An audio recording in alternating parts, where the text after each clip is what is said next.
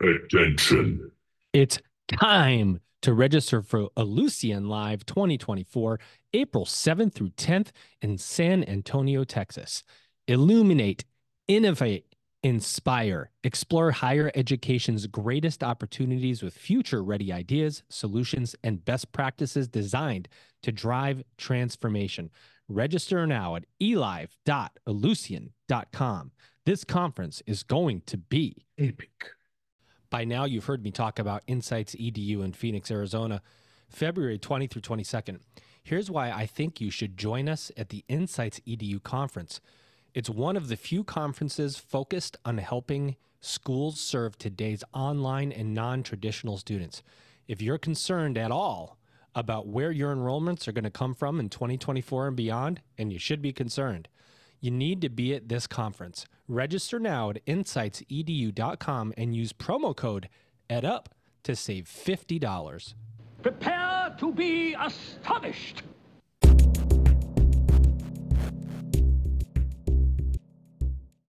Welcome back, everybody. It's your time to ed up on the EdUp Experience podcast, where we make education your business. I'm your guest host for this episode, Bill Pepicello, host of my own podcast, EdUp Insights, and the author of the book, Leadership on the Field of Play, available on Amazon. And today I'm filling in for Dr. Joe Solution. Our very special guest today is Mr. Herman Bowles, who is Vice Chairman and the America's International Director at JLL. Did I get that right, Herman? You did. Okay. Well, welcome. Glad to have you here. I'm happy to be here, Bill.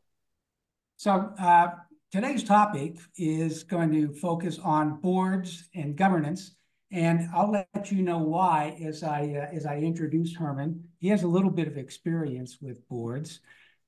He's a retired colonel in the U.S. Army Reserve, served over 30 years.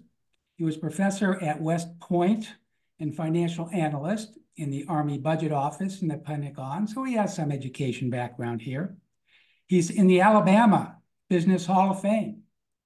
He is a member of the Defense Policy Board. He is the board vice chair of USAA, board chairman of the board of Fluence.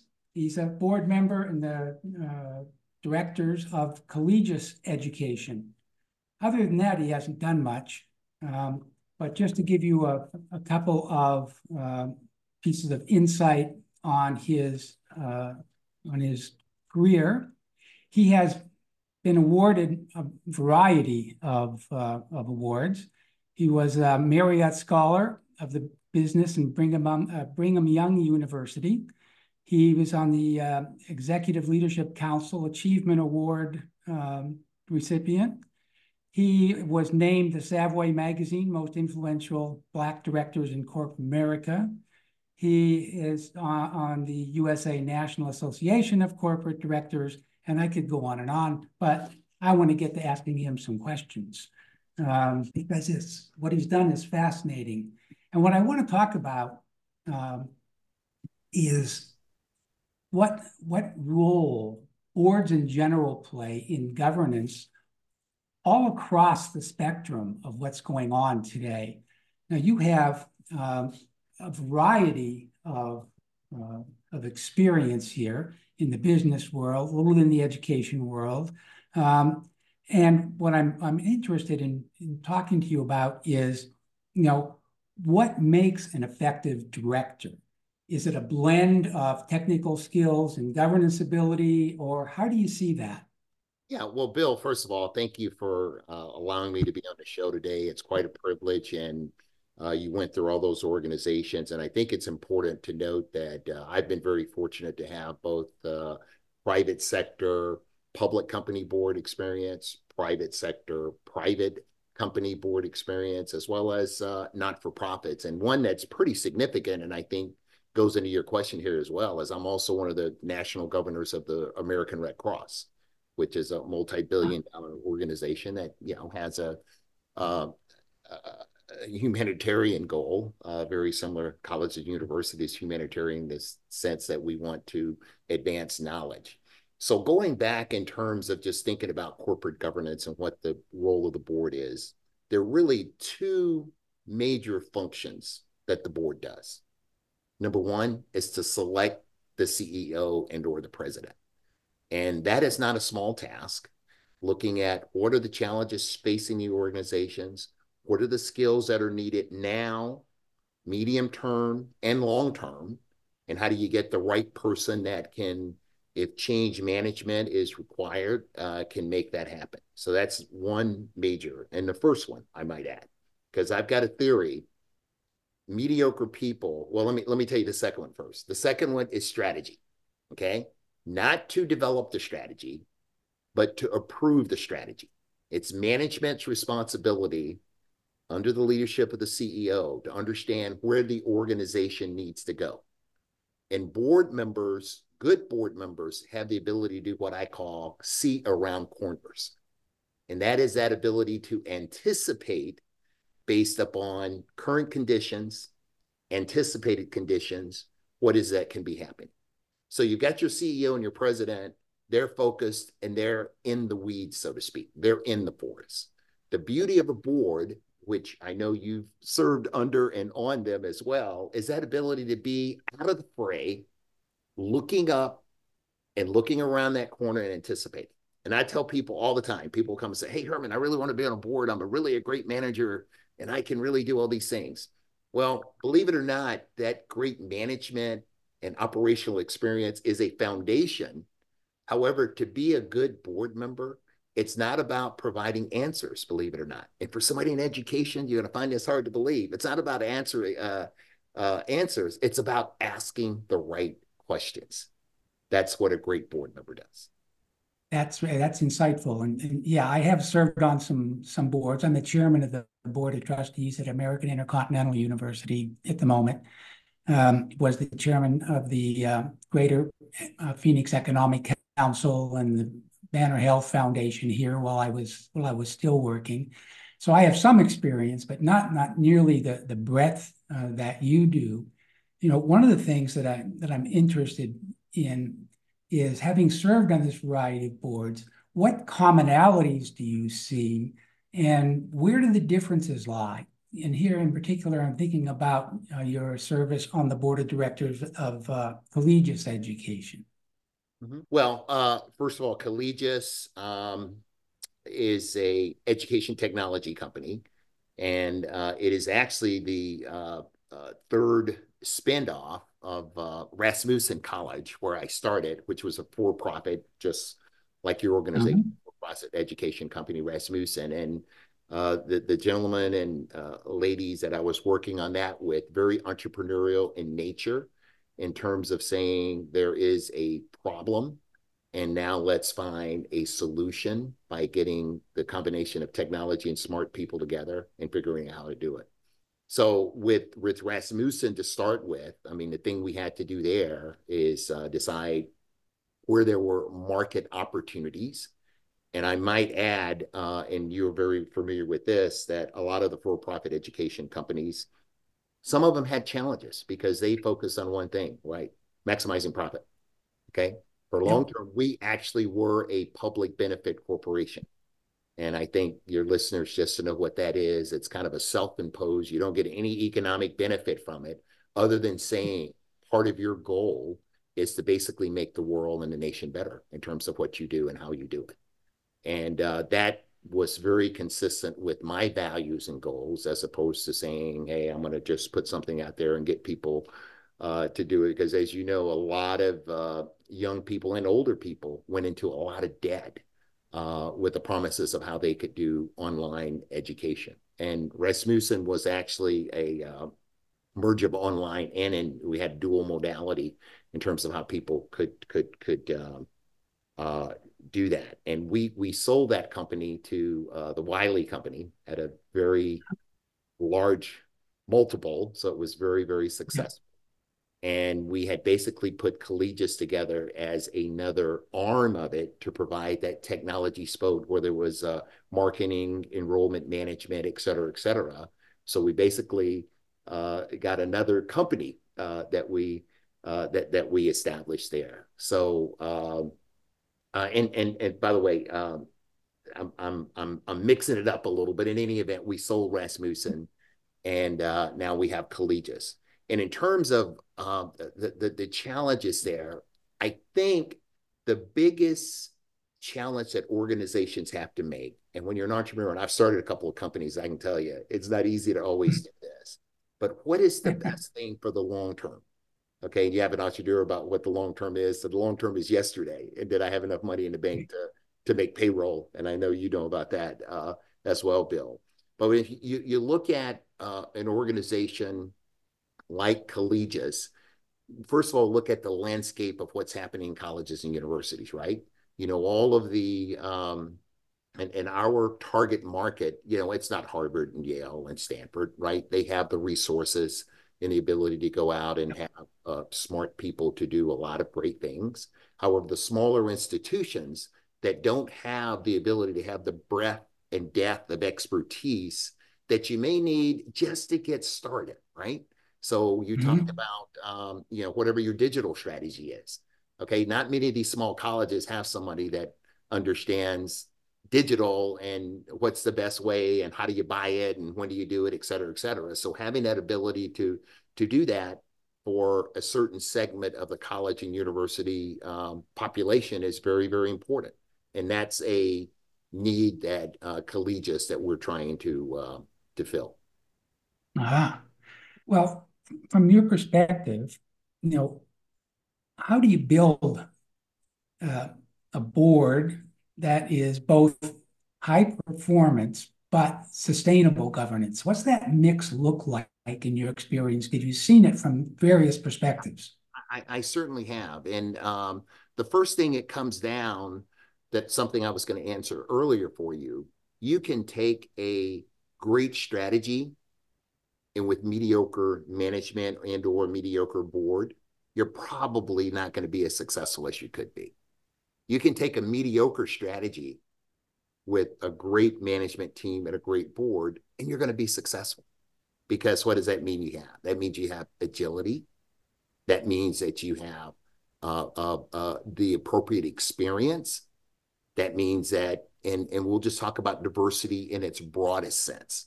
Okay. And this is a diversity of thought, diversity of experience, diversity of ideas. However, I do want to give special emphasis, and every board I'm on, it's something that, yeah, I don't make it the first thing I talk about, but I certainly talk about, and that is the diversity of the team. And as we look at, Bill, what's happening in the United States, and you're probably familiar with some of these statistics, if you look at the Census Bureau, under the age of 18, the majority of people in America in the latest census are what? People of color, right? So Yep. we extrapolate that 2035, 2040, 2045, kind of doesn't matter, sometime in the next 20, 25 years. In America, anyway, the majority of people are going to be people of color. And if you think about that great philosopher, Wayne Gretzky, who says, have to skate to where the puck is going to be. And I think that's very appropriate in this situation. And the way I explain it in the corporate boardrooms I'm in, it says, okay, if this is where we're going, okay, and the market is definitely going to go there, who's going to innovate and make your products? Okay, and where are those individuals going to come from? Who's going to sell your products? And probably the most important of all, who's going to buy your products?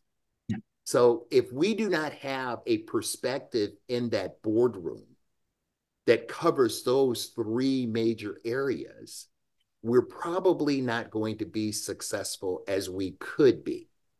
And that's why diversity in terms of ethnicity and gender in the boardroom is critical. And look, this is something for all your listeners out there that kind of want to be on a board.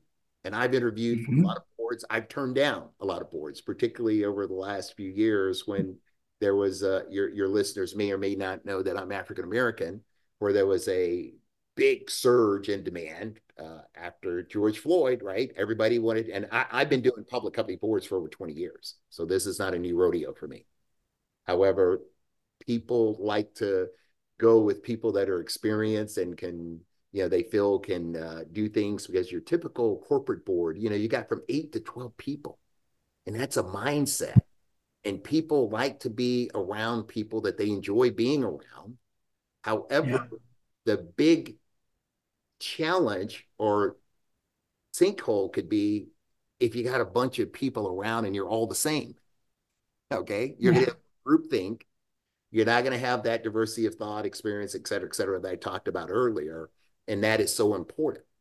And the point I was making about anyone that's listening that's an aspiring board member, whether it's on the local YMCA board, or the local community college board, or you want to be appointed by the governor to be on the state board, or you want to be on the Harvard board, understanding and having the ability to, number one, have a vision and idea, and having the ability to communicate that in a manner that you don't make it antagonistic. So I'm very assertive and aggressive in my thought process. I'm very thoughtful in my communication process. And one of the things I've done, Bill, and my wife, my late wife, taught me this, is I try to take the word "but" out of my vocabulary. So, Bill, let's assume you and I are in a board meeting, and you make what you feel is a very insightful comment. And I say to the team, I agree with Bill, but. Bill, time I say "but," what's your mind going to start doing? You don't agree with me at all. Yeah, you're thinking of an antagonistic type thing, and you're not listening, right? And I may actually have something good to share, but your mind is processing, anticipating, as opposed to listening. If I say, I agree with Bill's points, and I would like to add, your receptivity is going to be so much more open. And that's just one little technique that I utilize in the boardroom. And I'll tell you another thing I do, particularly around the diversity issue. If there's something, obviously you get the material before the board meeting, and as a board member, you see some board members, they'll say, oh, slide number 54, you misspelled the. Well, that adds no value whatsoever. Okay, but it makes that individual feel good because they want to prove that they saw it and read it. So that's something that I would do offline with the appropriate staff member, and they would thank you so much for it. And there would be an openness of connectivity and a relationship established. If there's an issue, particularly around diversity, generally speaking, a lot of the boardrooms I've been in, I've been the only African-American, or maybe one of two. So there's not much of a critical mass there, right? However, I may go beforehand and talk to the women on the board. And then if I'm going to bring up diversity, guess what the first diversity I'm going to talk about? Gender diversity. And what am I going to do? I'm going to get allies. Is that, well, in addition to gender diversity, let's talk about the ethnicity. And all of a sudden you get a conversation going where people aren't leaning back in a defensive manner. They're leaning in, and you're able to talk about these issues. Are you kidding me? No, I'm not. For a third straight year, the EdUp Experience will be recording live at Illusion Live 2024 this year in San Antonio, Texas, April 7th through the 10th. Illuminate, innovate, and inspire. That's the framework for the conference. Leaders from institutions around the world will converge at Illusion Live 2024 to discover game-changing technology, share industry insights, and build powerful connections. It's time to explore higher education's greatest opportunities with future-ready ideas, solutions, and best practices designed to drive transformation. You can register now at elive.illusion.com. Epic. Oh, yeah. You've heard me talk about the Insights EDU conference. Well, let me tell you 3 reasons why I think everyone listening should join us in Phoenix, Arizona on February 20 through 22nd for Insights EDU. 1, it's one of the few conferences focused on helping schools serve today's online and non-traditional students. 2, you can expect a mix of speakers you won't hear anywhere else, including higher ed leaders from Google, LinkedIn, Adobe, and more. And reason 3, Insights EDU has an agenda packed with sessions discussing the latest trends in higher ed leadership, marketing, and enrollment management. Register now at insightsedu.com and use promo code EDUP to save $50 off your registration. Oh, yeah. That's really insightful. I mean, having sat on a number of boards, one of the things I noticed is that institutions of higher education sometimes aren't as savvy as they might be in putting their boards together, either by diversity or a mix of abilities of their staff. I mean, when I've looked at boards that have not been successful, and if you look at for-profit education, you can name them, but I won't.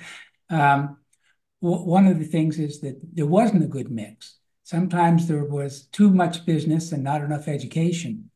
And people didn't understand that running an institution of higher education isn't the same thing as running a TV cable company, and that you need a different perspective there. I get calls, and I'm going to go ahead. Now, I was going to say, Bill, that's why it's so important that the NOM and governance, and starting even with the CEO and definitely chairman of the board, you got to do your board matrix, okay? And on that board matrix, in terms of thinking on the top x-axis, thinking of, what are the critical skills that you need, from finance to marketing to technology to cyber. And there's a diversity box up there too, for both ethnicity and gender. And then you down the y-axis, you're going to put, these are the names of the people, and then look at your boxes that are important for you going forward. And if you look around there, you've got some boxes that are blank, okay, with the skill sets that you have determined that are important for you, that is a foolproof way of saying that you should review the composition of your board. Yep. Excellent points. One of the things that occurs to me is I am contacted frequently by venture capitalists and people who want to invest in education or who want to do startups. And it's interesting that when they say, well, is higher education a good investment right now? I always say no.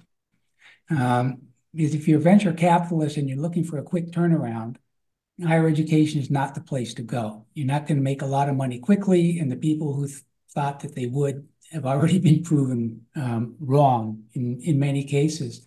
So do you interact with investors and venture capitalists in some of your ventures?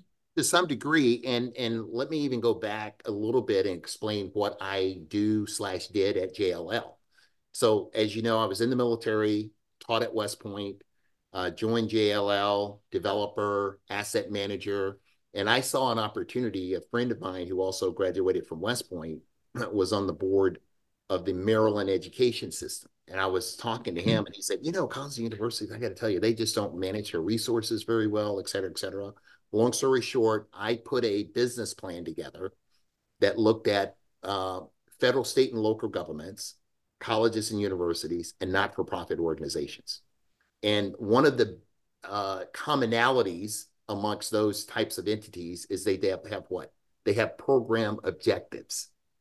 And certainly they need to be physically sound, but it's a program objective. And as I put my team together at JLL, it wasn't the same team that I would take to IBM and Goldman Sachs, right? Because they just want, I got to be bottom line, bottom line, bottom line. Here we've got to put a trade-off with bottom line and making sure that the program objectives are being met. So I, federal government side, did a lot of work with the GSA, did a lot of work privatizing Army housing, billions of dollars worth. And then on the education market, where I had a very, very keen interest, and looking at places, the way I explained it, Bill, I was looking for places to make universities a great place for people to live, work, play, and learn. And with that, some of the biggest projects I worked on initially was what we call gateway projects. So I did one, if you've been on the campus of University of Pennsylvania, their bookstore and hotel. Ohio State Uh-huh. bookstore and retail area, Georgia Tech, Technology Square, hotel, meeting space, classroom space, conference center, et cetera, and worked on several student housing projects, right? Because organizations such as universities have to see what are the things that they can monetize. It's hard to Yep. monetize the chemistry building because there's no direct revenue going with that. However, as you know, the food services and housing and the retail, a different story. Where there can be a cash flow, we can get investors interested in it, and it generally results in a ground lease that the university may have been underutilizing to start with. So you say, we can not only help you with your programmatic objective, i.e., you needed new housing, you need a new student center, we can also help you economically. And I was on the board of American Campus Communities. And many of your audience members will know they're the largest student housing REIT in the United States. And I was on that board until actually last year. And you talk about investors, that's my reason for saying this. Blackstone bought the company for over $10. Okay. Wow. They had bought one platform. So what they see, and Blackstone's a pretty good group. What they see long term, even though we know the statistics were going to go down a little, we've had that big push. However, at the major universities, both state and private, they will continue to be winners. And as you know, on the left edge of that curve, where a lot of the smaller liberal arts colleges that just don't have the economy of scale to make it, they're going to continue to consolidate. I'm not going to use the word fail. I'm going to say consolidate. And as a result of that, I think there will continue to be opportunities. My team at JLL, I'm just finished up running all the facilities, for example, at Tennessee State University. And I'm making a big focus on HBCUs. Just help Morehouse look at housing situation. Working right now with Charles Drew Universities out in LA on housing situations. Have worked with Clark Atlanta University. Have worked with Tougaloo College. And not to mention the Harvards and the Yales, the Stanfords and the Penns and the Drexels, et cetera, et cetera. So there are a lot of opportunities because higher education, you know, as well as I do, the issue has been what? Costs have gone up just exponentially. Yeah. And the boards and governing bodies, I don't want to say they haven't done a good job. However, the opportunity has been just to do what? Raise tuition, raise tuition, raise tuition. And as a result of that, even your state universities, I don't call them public universities. They're state-supported universities. Because as you know, they're getting sometimes less than 20, 30% of their direct fees from the state. Now they're getting grants and other things from federal government. It may be up to 40 to 50%. But the rest of that revenue, it is a business.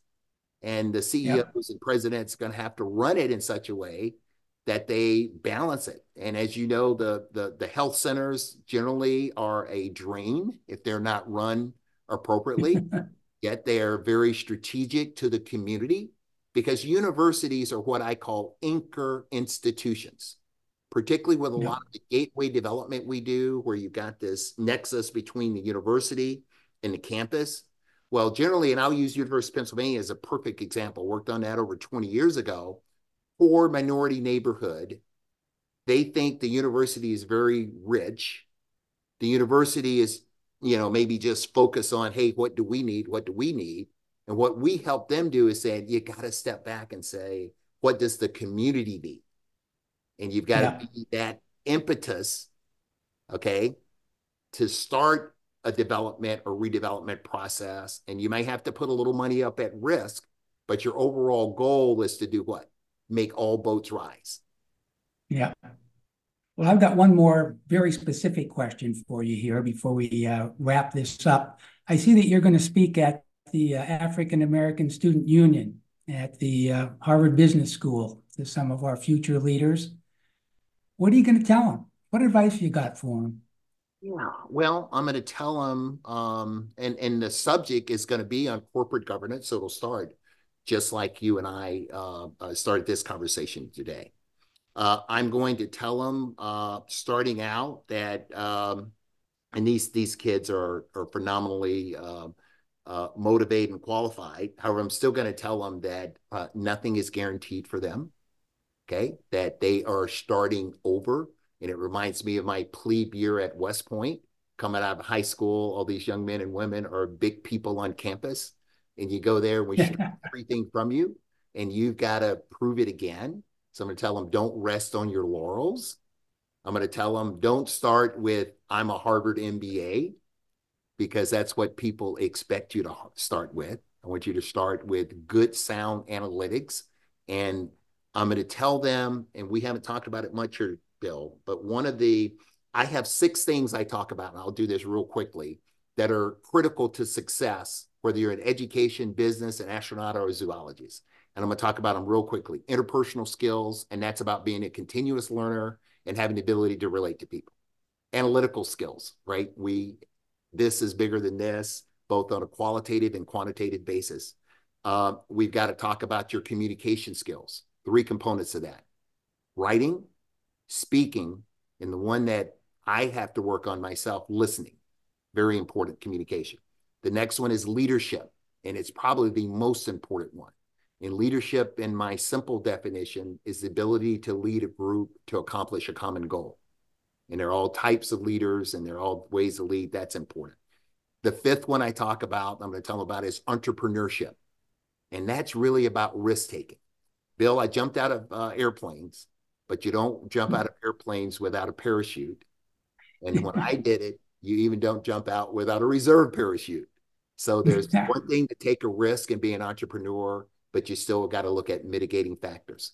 And the last thing that's going to be critical is to have passion for what you do. Wow. Well, I hope they're going to listen to that message, Herman. That's very powerful. And I think that perspective will go a long way towards helping them succeed.